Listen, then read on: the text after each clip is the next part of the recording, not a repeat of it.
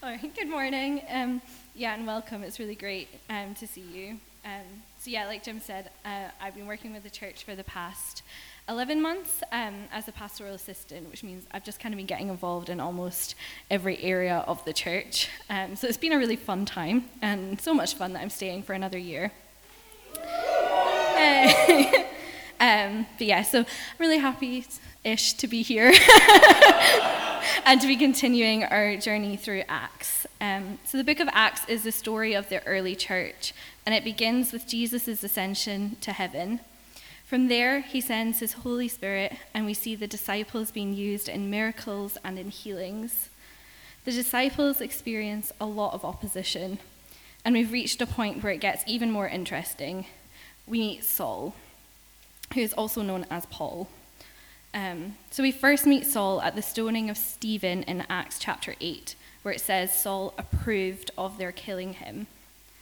And to further explain what Saul's mission was, Acts 8 verse 3 says, Saul began to destroy the church, going from house to house. He dragged both men and women and put them in prison. But plot twist, Saul meets Jesus. And I highly recommend going back and listening to Jeremy's incredible sermon on that from last week. Saul has a powerful encounter with Jesus, and his life is radically changed. And this is where we are picking up this morning. So Rachel is going to come and read the passage.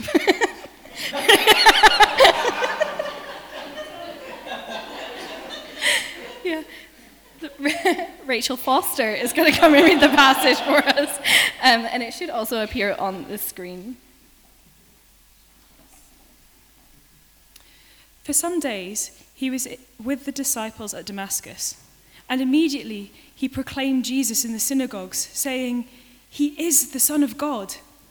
And all who heard him were amazed and said, "Is not this the man who made havoc in Jerusalem of those who called upon this name? And has he not come here for this purpose, to bring them bound before the chief priests?" But Saul increased all the more in strength and confounded the Jews who lived in Damascus by proving that Jesus was the Christ. When many days had passed, the Jews plotted to kill him, but their plot became known to Saul. They were watching the gates day and night in order to kill him. But his disciples took him by night and let him down through an opening in the wall, lowering him in a basket. And when he had come to Jerusalem, he attempted to join the disciples, and they were all afraid of him, for they did not believe that he was a disciple. But Barnabas took him and brought him to the apostles and declared to them how on the road he had seen the Lord who spoke to him, and how at Damascus he had preached boldly in the name of Jesus. So he went in and out among them at Jerusalem, preaching boldly in the name of the Lord.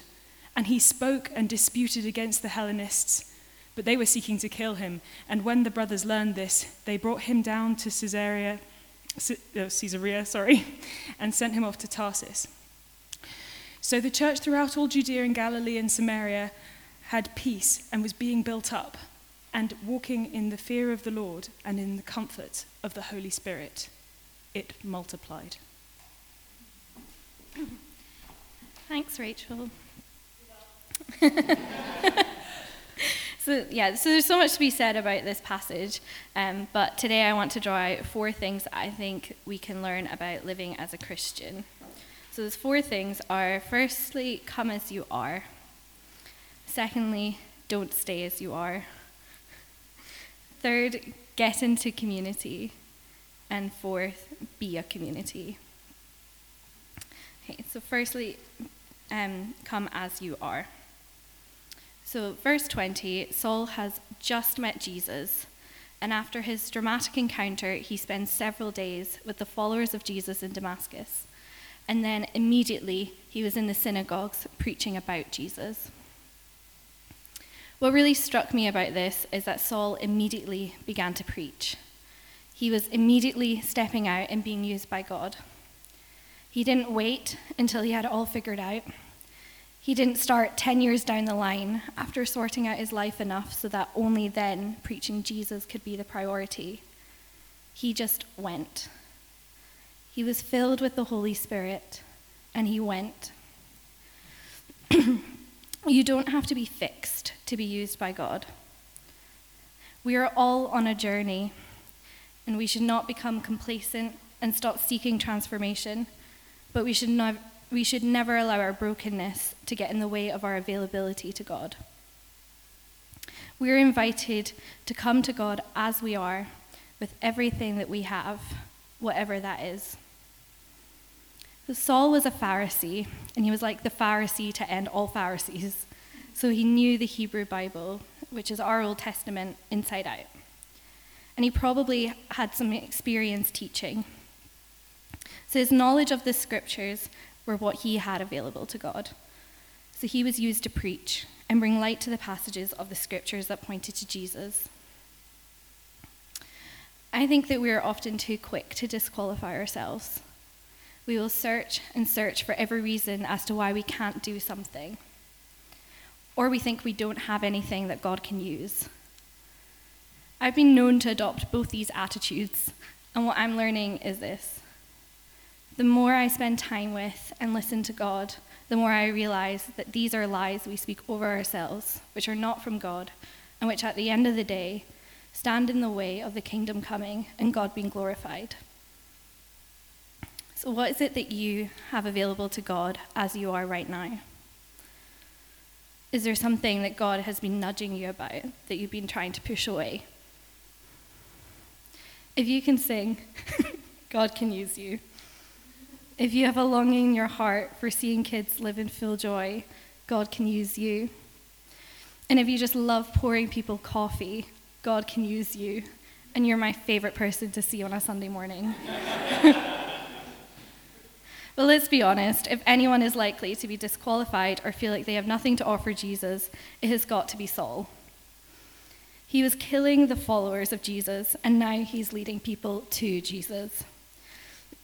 If God can step in and use Saul with what he had immediately after his conversion, he can absolutely do the same for you, wherever you are in your journey. You don't have to be fixed to be used by God.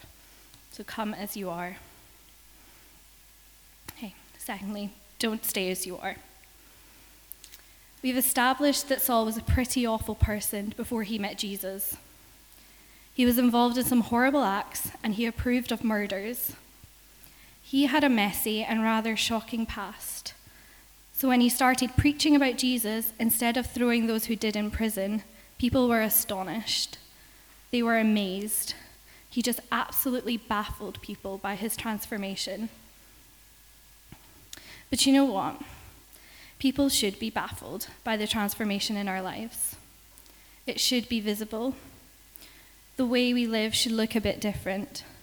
For example, being radically generous, or in my case, working without pay. My life was pretty messy before I met Jesus. For those who don't know my story, I met Jesus somewhere along the journey of coming to church for the first time in September 2014, aged 18, and giving my life to Jesus in August 2015. My first year of university, which was 2013 to 14, was pretty rocky. I drank a lot, and I partied a lot, and I searched for a sense of worth and belonging in all the wrong places. The Christmas after I became a Christian, one of my work colleagues at Boots asked me how I managed to get out of working any Sundays in December. So in the run-up to Christmas, they ask every staff member to work at least one to help with the Christmas shopping rush. When I told her it's because I have church, she just laughed at me. She was like, "You, church?" She even joked that she should give that one a go. My actions in the workplace hadn't yet lined up to what I believed. The way I was at work didn't reflect my relationship with Jesus. I had stayed as I was. If people don't see a difference in us compared to others, if people are surprised that we go to church because of our actions, then maybe we need to ask ourselves, are we really letting Jesus transform our whole lives? I want to highlight that my transformation in my workplace has not been about behavior change. Yes, now my behavior has changed, and my colleagues can't get me to shut up about church. but it came around by a heart change. It came out of spending time with Jesus. Heart change doesn't come just from making a decision to change and striving for different behaviors, but comes from soaking in the presence of God and allowing His Spirit to transform you. Transformation is never comfortable. Not staying as you are is not comfortable. But the joy waiting on the other side is not to be missed out on as you begin to walk in all that God has for you. Just a side note, if you're here and you're just sussing us out, or you're in the early stages of your journey, please don't hear this as you must immediately have it all sorted. Like I said before, come as you are to God, and He will use you. Come to KV as you are, and we'd love to welcome you. This is what God wants, but we need to be open to God doing His thing and changing us as He fills our lives with more and more of His presence. We want to be open to and seeking transformation and changed lives. So come as you are, but don't stay as you are. Okay, number 3, be in community. Again, I don't know your story, but I'm sure that there's some here whose story isn't all that far from mine. Before you were a Christian, maybe you made digs at your Christian friends, perhaps on a night out when they chose not to get drunk. Or like me, sending in the most ridiculous questions to the Christian Union's Text a Toasty event just for a laugh. Apologies to all the CU members of Albany Park 2013 who were on the receiving end of my flatmates and I. All that to say, this is what Saul has going on, but on a much bigger scale. So I imagine that the guilt he felt was so much bigger too. It can't have been an easy time for him, facing such a change in his life and then a whole bunch of opposition at the same time. We've spoken quite a bit about opposition recently. It comes up again and again in Acts, and we're no strangers to it today. What I think is important for us this morning is how Saul dealt with it. Verse 25 says, "But his disciples took him by night and let him down through an opening in the wall, lowering him in a basket." It was his disciples. He was in community. He was in a community of people who looked after him. So I'm telling you, be part of a community who looks after you. We love Sunday mornings. We really do. But we don't think that they're enough for this level of pastoral care. Home groups are Kingdom Vineyard's primary point of pastoral care. And if you're not in one, I really encourage you to get stuck in. It's in these smaller groups that we can really look out for one another. We notice when someone's having a rough time. We pray consistently for each other and can check on how things are going. Home groups are where you'll be looked after and then lowered down in a basket through an opening in the wall if you need to be. And I know what I'm like. If I'm having a bad week, I need other people around me to remind me about Jesus and point me back to him and what he is like. I need people to act as a living signpost to him to keep me focused on Jesus. I am much less likely to wander away if I'm surrounded by people who keep pointing me back. And it's in the smaller setting of a home group where we can really do this for one another. So be like Saul and get into community. Now I want to talk about being a community. So this is point 4. It is our responsibility to be the kind of community that we want to be in. And Saul's arrival into Jerusalem from verse 26 onwards gives us a good and a bad example of community. Saul has escaped from Damascus and has arrived in Jerusalem in the hopes of joining the disciples. But when he arrived, they were afraid of him and doubted that he really was one of them. My initial reaction is always, well, you can't blame them really. Saul was on a mission to get all of the Christians in prison, and now he wanted to join them. It does sound a bit fishy, and I'm not sure I would want to welcome him into my community either. But I think this is such a challenge to the church.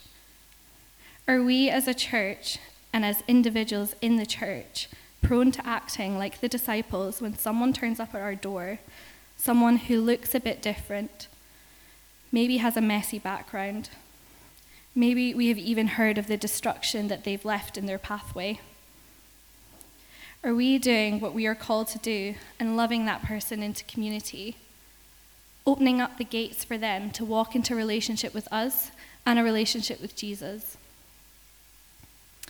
Are we being a community that allows people to come as they are?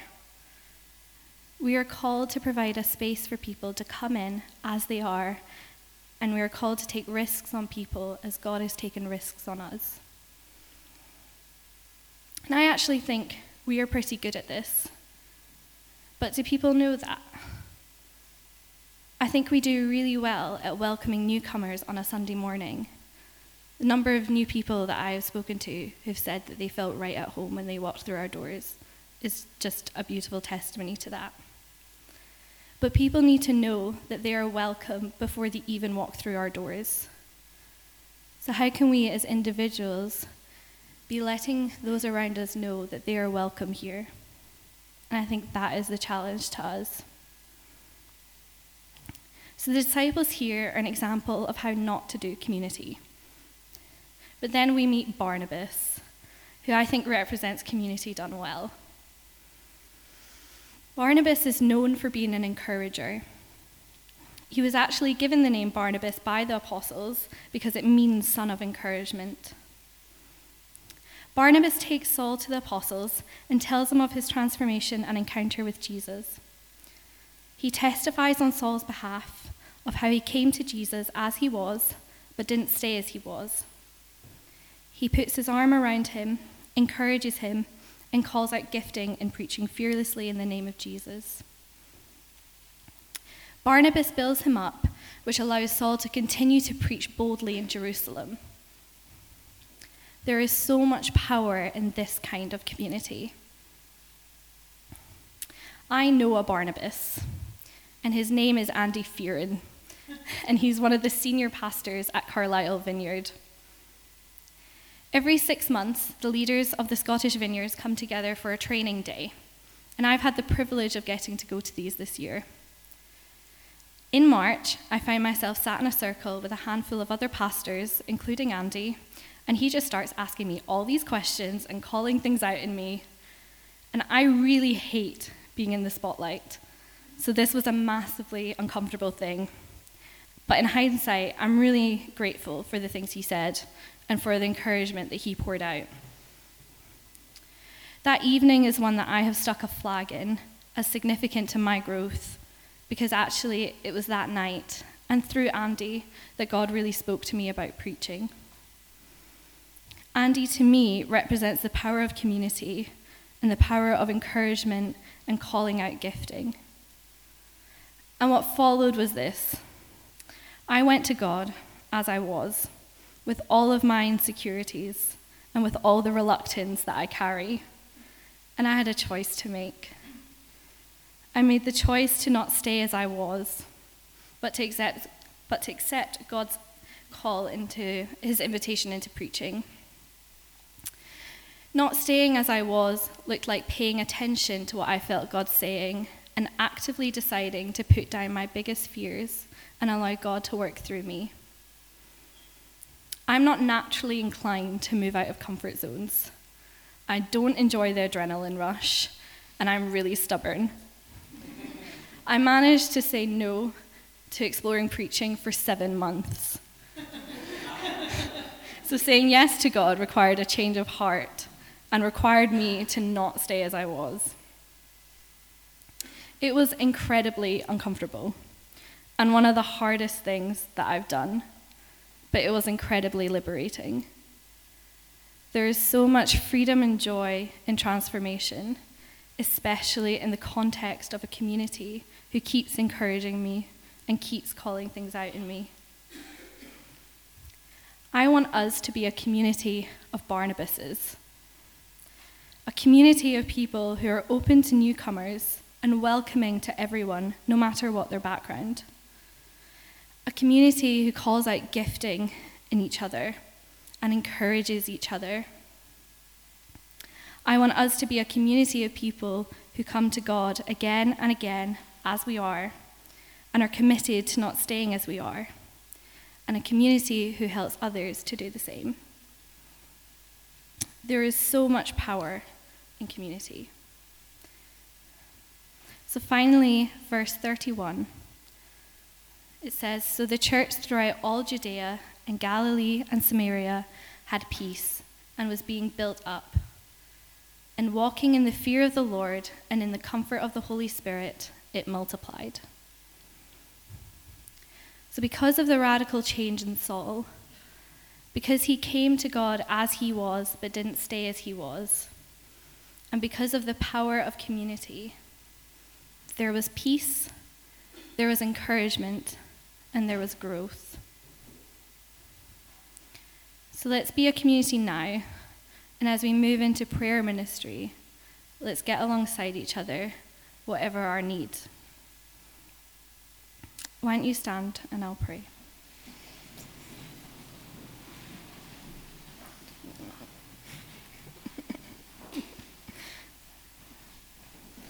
Father, thank you that we can come to you as we are.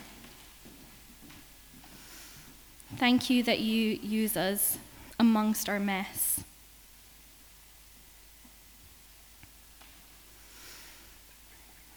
Holy Spirit, would you come now and do whatever you want to do?